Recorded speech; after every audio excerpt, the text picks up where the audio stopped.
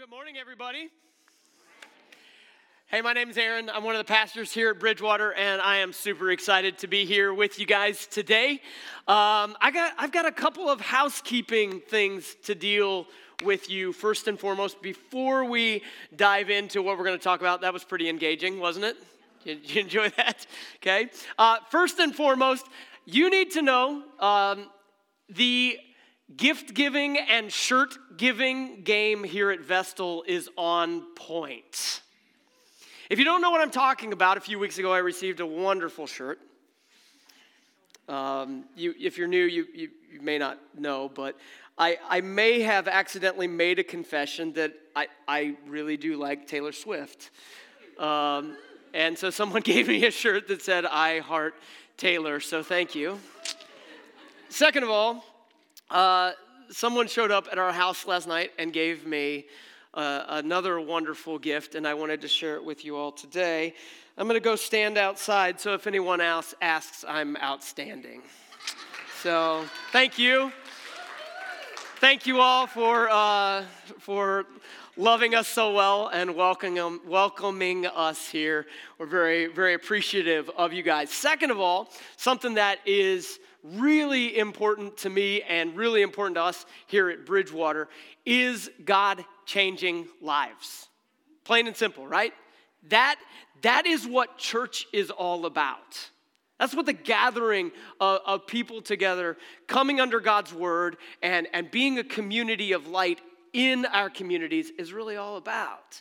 And so next Sunday, we're doing something that if you're new here, you may have never heard of before. If you've been around Bridgewater for a while, you've heard of it, but we're doing our Vision Giving Sunday, and I'm super excited about this. There's a couple of things that have already been happening kind of behind the scenes that I want to share with you. First and foremost, you need to know what's already been given to this. We're praying for $500,000 to go to a couple of things, to go to a brand new location for the Tunkhannock campus, not just because we like buildings. No, that's not what this is about, but because they are busting at the seams. They're having 3 services right now. Praise God. Amen.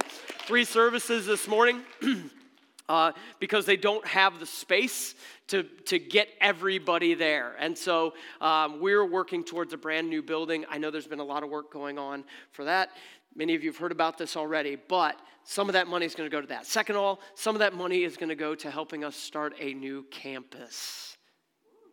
If you are not excited about that, you need to get on board with that train because it is going to be awesome. Some of you are sitting here, you're like, yes, Sayer, let's go. I don't know. Maybe, who knows where, I don't have any inside information, okay, of where we're going to go. But we do want to be able to expand into other communities and allow God to continue to do the work that he's been doing here, okay? And then also we're going to have some money for more interns, more young people that we can train in the ministry. So a couple of things that have been going on you need to know already. There have been 117 gifts for Vision 2022. Over $110,000 has already come in. We haven't even had the Sunday yet. You guys are overachievers, okay? That's great.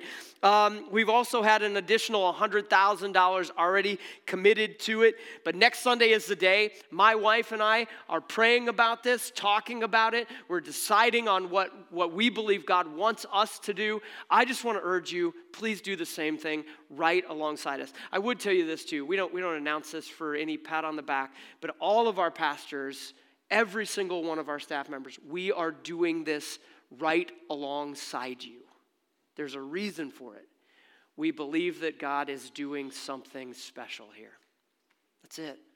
Not that we're special, but that he is.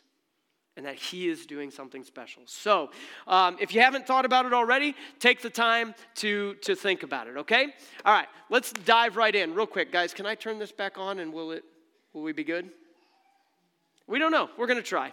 All right, here goes. We'll just give it a go. Nope, it's not going to work. So we're going to turn it off. Okay, so this week, we're starting a brand new series, as you can tell, called Money and Happiness. And anytime we think about talking about money, anytime I think about preaching on money, I kind of start to cringe a little bit inside, and maybe you start to cringe when you hear that we're going to talk about it. But here's the interesting thing about this particular series. We're actually going to talk about the intersection between money and happiness, okay? Where do those two things begin to come together? Do they come together? Do they jive? Where do they intersect? Now, traditionally, in the United States of America, we tend to believe something about money and happiness. We tend to believe, well, you could say it like this: mo money, you say mo problems, but no. But we tend to think the more money you have, the more happy you're going to be. Now, some of you are shaking your head. Why? Because experience has told you something different, hasn't it? I mean, think about this with me for just a minute. Think about that time, the last time you were saving up or trying to acquire something. Maybe it was a new car, and you were so excited. Like, when I get this car, man, I'm going to be so excited. When I get this truck, when I get this four-wheeler, when I get this boat, when I get this vacation, whatever it may be, whenever I get there, I am so excited, and I'm pretty sure it's going to bring me happiness. Now, you might not say it like that, but we feel that, don't we? The funny thing is, you get a new car, you get a new boat, you get a new whatever it is, and then you have children, and they put the first scratch in it. And what? Now, all of a sudden, you're overreacting. I mean, that's the reality.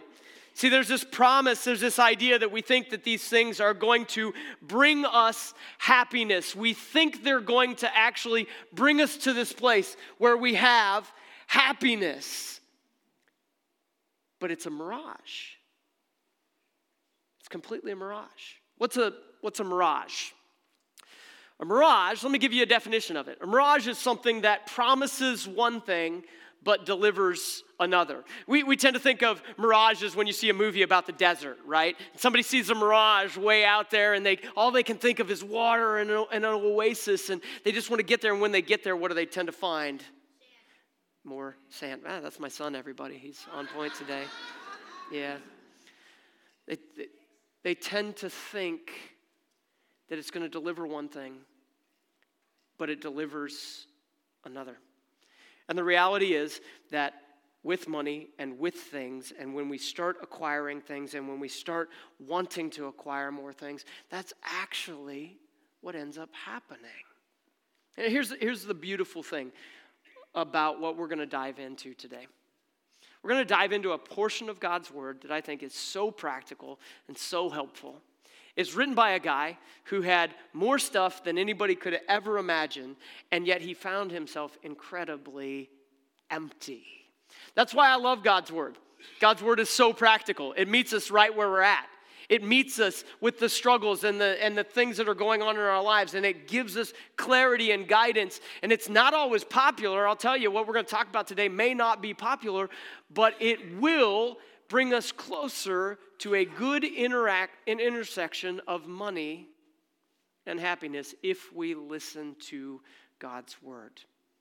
The section of Scripture that we're going to look at today was written by a man named Solomon. And I want to tell you a little bit about him, okay? We're going to be in the book of Ecclesiastes, if you have your own Bible and you want to open up to there. And I would tell you, too, if you don't have a Bible, we have a bunch out in the foyer. Please grab one of those. We would love for you to have it. They're free. You can have it for yourself, okay? But to tell you a little bit about Solomon before we dive in and look at this mirage that he found, you need to know just what his personal life looked like. Solomon was a king of the nation of Israel. He was the son of David. He inherited a kingdom that was actually growing and doing well, but he took it well beyond anything that David ever did. He acquired more than anyone could ever imagine. In 1 Kings chapter 10, we find out just how much he was acquiring year after year. Look at what it says. It tells us in verses 14 and 15, the weight of the gold that Solomon received yearly was 666 talents, not including the revenues from merchants and traders and from all the Arabian kings and the governors of the territories. Now, 666 talents doesn't really tell me much. I don't know about you because I don't weigh things in talents. Do you? If you do, that's quite a talent. There you go. Sorry, yeah.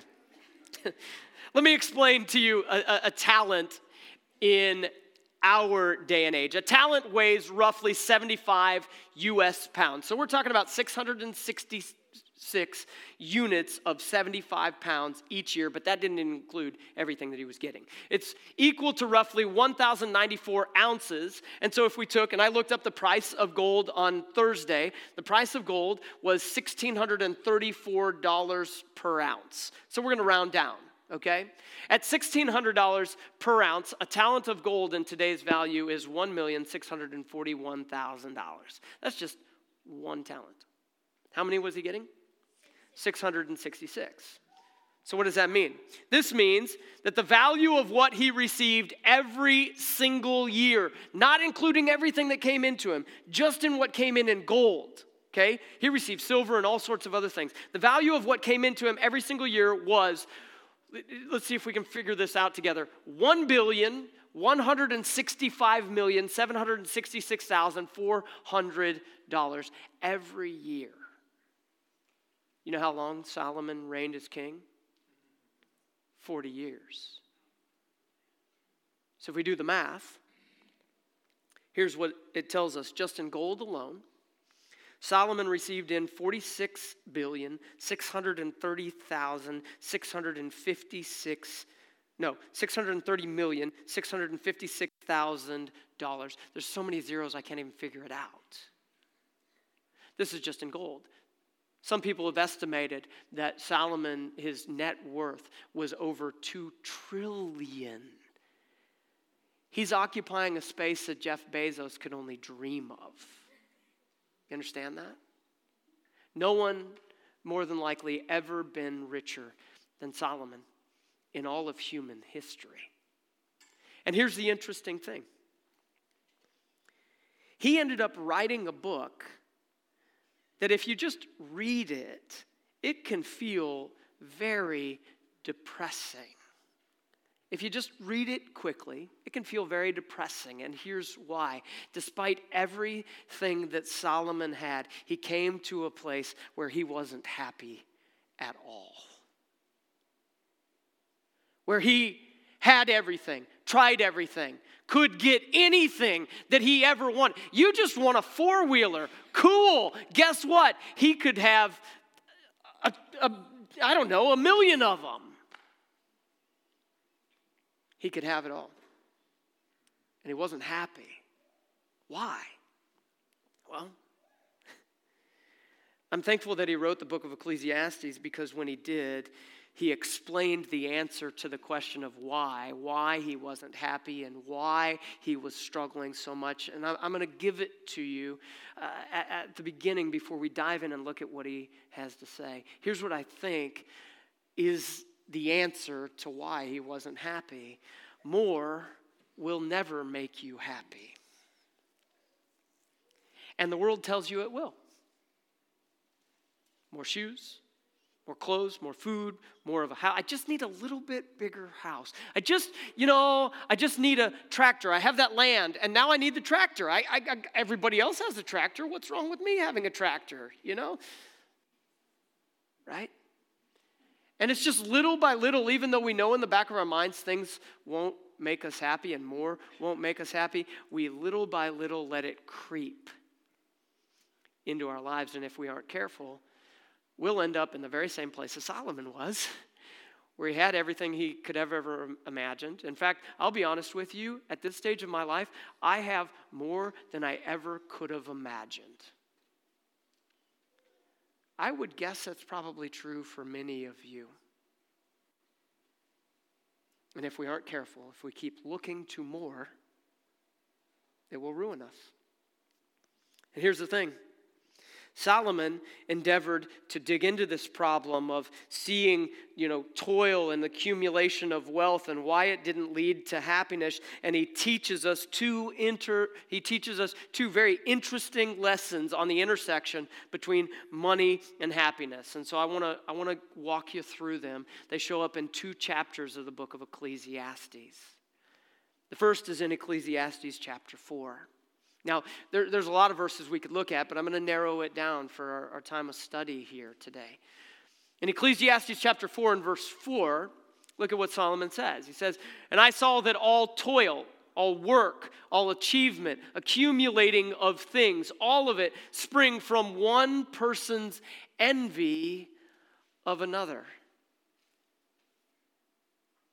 Now, if I were to ask you when you first walked in here today, hey, are you an envious person? Are you a greedy person? I guarantee that every single one of us would have said, no, I'm not envious. I'm not greedy. But when you see somebody get that new thing, do you go, it'd be nice to have that? And if we trace that back, at its roots, it really finds it's anchored in greed and envy. So let's not approach these verses as if they don't talk about us, because in reality, you drive by somebody's house, they're updating it, they're painting it, they're adding on, and I do it too, and I go, man, that'd be nice to be able to do. I wish I could. You see your friend, your neighbor just got some new toy to be riding out in the back 40 or whatever, and you're going, that'd be nice. The reality is, all of our toil and all of our achievements spring from one person's envy of another. This, too, is meaningless, a chasing after the wind. And then he goes on. He goes on in verse 5, and he says this, "Fools fold their hands and ruin themselves." Now that sounds really weird in this conversation about accumulating more things. I'll explain it here in a minute. You look at verse 6, though, he says this, "Better one hand with tranquility than 2 handfuls with toil and chasing after the wind." Here's what he's doing. He's comparing and contrasting people who are just running after accumulating more, and then on the very opposite spectrum, people who just sit down and don't do anything. He's saying both of them are errors. Both of them will lead to ruin.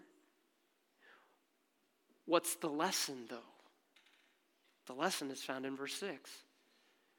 "Better one handful with tranquility than 2 handfuls with toil and chasing after the wind." In other words, Solomon is saying something big about the intersection between money and happiness. Here's what he's saying. Happiness actually comes from wanting less.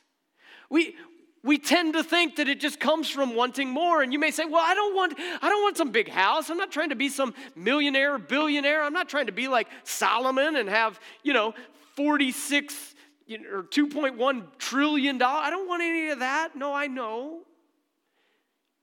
But at our core, if we're honest, we can always find just one more thing that we'd like to have, can't we? Listen, there's an entire television network predicated on this idea. I was growing up in the I guess I was growing up in the 80s and in the 90s, and they started this television, like the shopping network or something like that, It's on TV, and now we have these websites. Amazon will get everything to your door sometimes faster than you can go to the store and buy it. Can you believe that? Why does it exist? It exists because we tend to believe that just a little more will make you happy. And what Solomon is saying is, he's saying it's better to embrace contentment. It's better for you. It's better for not only your physical health and your spiritual health, but it's better for you all around to embrace contentment. One of our pastors shared a story with me. I I can't remember if this was his story or where he got it, but he shared he had to fill out this whole application in applying for life insurance. And one of the questions that they asked you with the life insurance application was if you make over $50,000 a year. And here's why. Because the life insurance companies found that people who made over $50,000 a year when he was applying, they had a life expectancy that was 2 years shorter than everybody else because they just had more money and wanted more with it. It takes a physical toll on you. But the beauty of what God teaches us is that happiness is actually found in wanting less. I know it's counterintuitive. I know it's not popular. I know it's not easy. I struggle with it day in and day out right there with you. But the scripture makes it clear. He goes on in Ecclesiastes 4 and he tells us some more. He says this, again, I saw something meaningless under the sun. I saw something that at the end of the day, if I keep going down this, it's going to lead to emptiness, going to lead to depression and darkness. Here's what he saw. He said, there was a man all alone. He had neither son nor brother. There was no end to his toil, yet his eyes were not content with his wealth. So there's a man who's gaining and gaining and gaining and building up and building up. And this sounds a little bit like if you're familiar with the book of James in the New Testament, a man who went to, he had a great harvest and he builds great barns and he thinks to himself, cool, I've got more and I can just sit back and do whatever I want and then there'll be more and more and more. This sounds like that. And then he goes, for who am I toiling, he asked, and why am I depriving myself of enjoyment? This too is meaningless, a miserable business. Boy, if ever there were a country that this is true of, it's ours.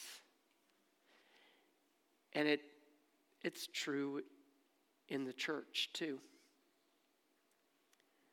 But God tells us, he warns us. He's reaching out to us and saying, hey, I love you. I care for you. I don't want you to toil and end up depressed and feeling like you are empty and have nothing. I'm telling you, happiness is found in wanting less and being content. And here's the beauty of it. When we want less, when we choose to embrace contentment, wanting less has another, side effect. Wanting less leads to less debt. That's great. You say, well, debt's not a problem. No, debt is a problem. Debt's a problem in this country, right? Did you know that 37% of American households have automobile debt, right? With an average balance of $31,142 per household. I looked. Do you know what you can get a car loan for right now, even with good credit? It's about 8.5%.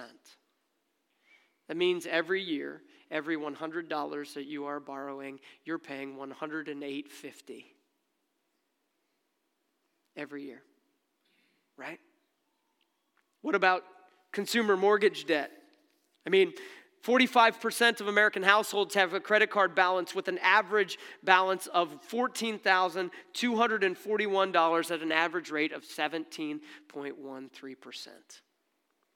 You do the math. It's not good. This is why we do things like Financial Peace University around here. This is why we urge people to get into it. We just finished this is for free. Here you go, you can have this. We just finished Financial Peace University here with a group. We had an online group and I think we had, what did we have, Dave? 8 people in our group. We had 4 couples in our group, and the number of credit cards that were cut up, the amount of debt that was paid off, the amount of savings that was there, I just wanted to stand up and cheer. I can't remember the full numbers of what we had just in one class with 4 couples, but it was unbelievable. Yeah, come on. Yeah, I don't know who that was, but that was good. Why? Because they embraced the idea that wanting less will actually be good for you. That's the beauty of it. Now, I came across this quote that I just want to share with you, written by a guy named Randy Alcorn. He's written several books. I have a number of copies of one of his books, and I will give it to anybody who wants it. The book is called The Treasure Principle.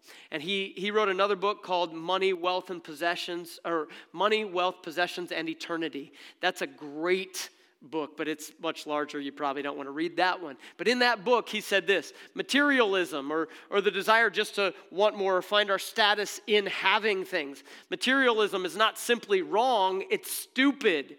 Seeking fulfillment in money, land, houses, cars, clothes, like campers, hot tubs, world travel, and cruises. I wish, there's a few of them that I wish we could leave out, like world travel or land, or, maybe your list is different.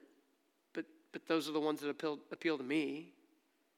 Seeking fulfillment in those things has left us bound and gagged by materialism. And like drug addicts, we pathetically think our only hope lies in getting more of the same. He goes on, meanwhile, and here's the most important part, meanwhile, the voice of God, unheard amid the clamor of our possessions, is telling us that even if materialism did bring happiness in this life, which it clearly does not, it would leave us woefully unprepared for the next life. Woo. I think I can just stop now. He's got it. The reality is that happiness is found in wanting less. Solomon goes on, and he teaches us the second lesson, and here's what it is. Happiness is actually found in keeping less as well. Happiness comes from keeping less. Look at the text. Ecclesiastes chapter 5. So if you have your Bible open, you can go over to the next chapter. He says this in verse 10. Whoever loves money never has enough. Right? Let's just read that again. Whoever loves money never has enough. This is an interesting prescription, I think. If you find yourself never having enough, the reality is more money can produce some good things for you. I get it. But maybe we should work it backwards and go, if I never have enough, maybe the problem is not how much I have. It's what I love. Whoever loves wealth is never satisfied with their income. Let those words sink in. And then he wraps it up by saying this: this too is meaningless.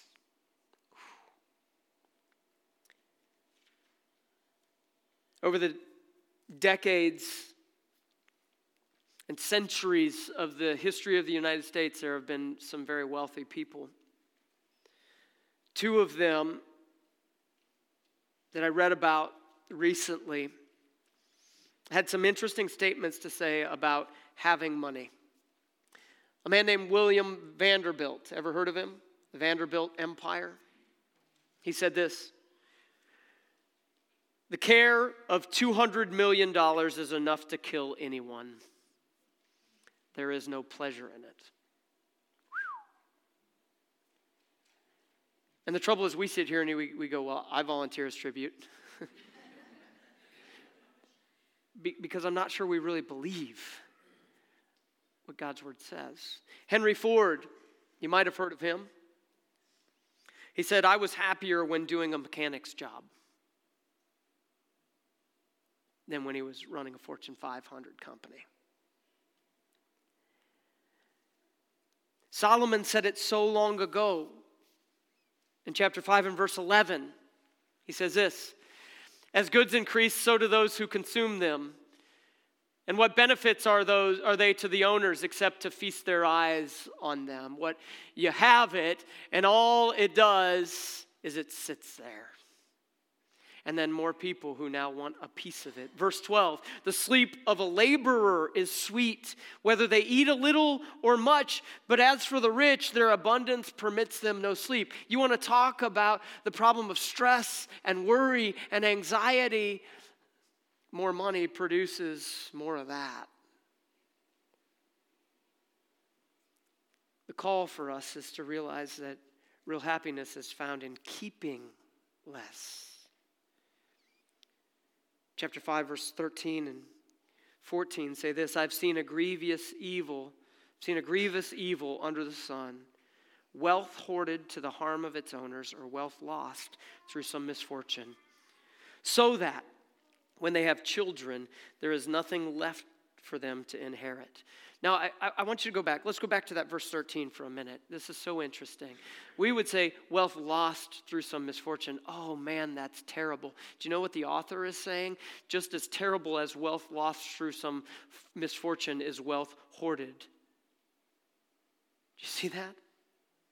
They're both terrible. He's telling us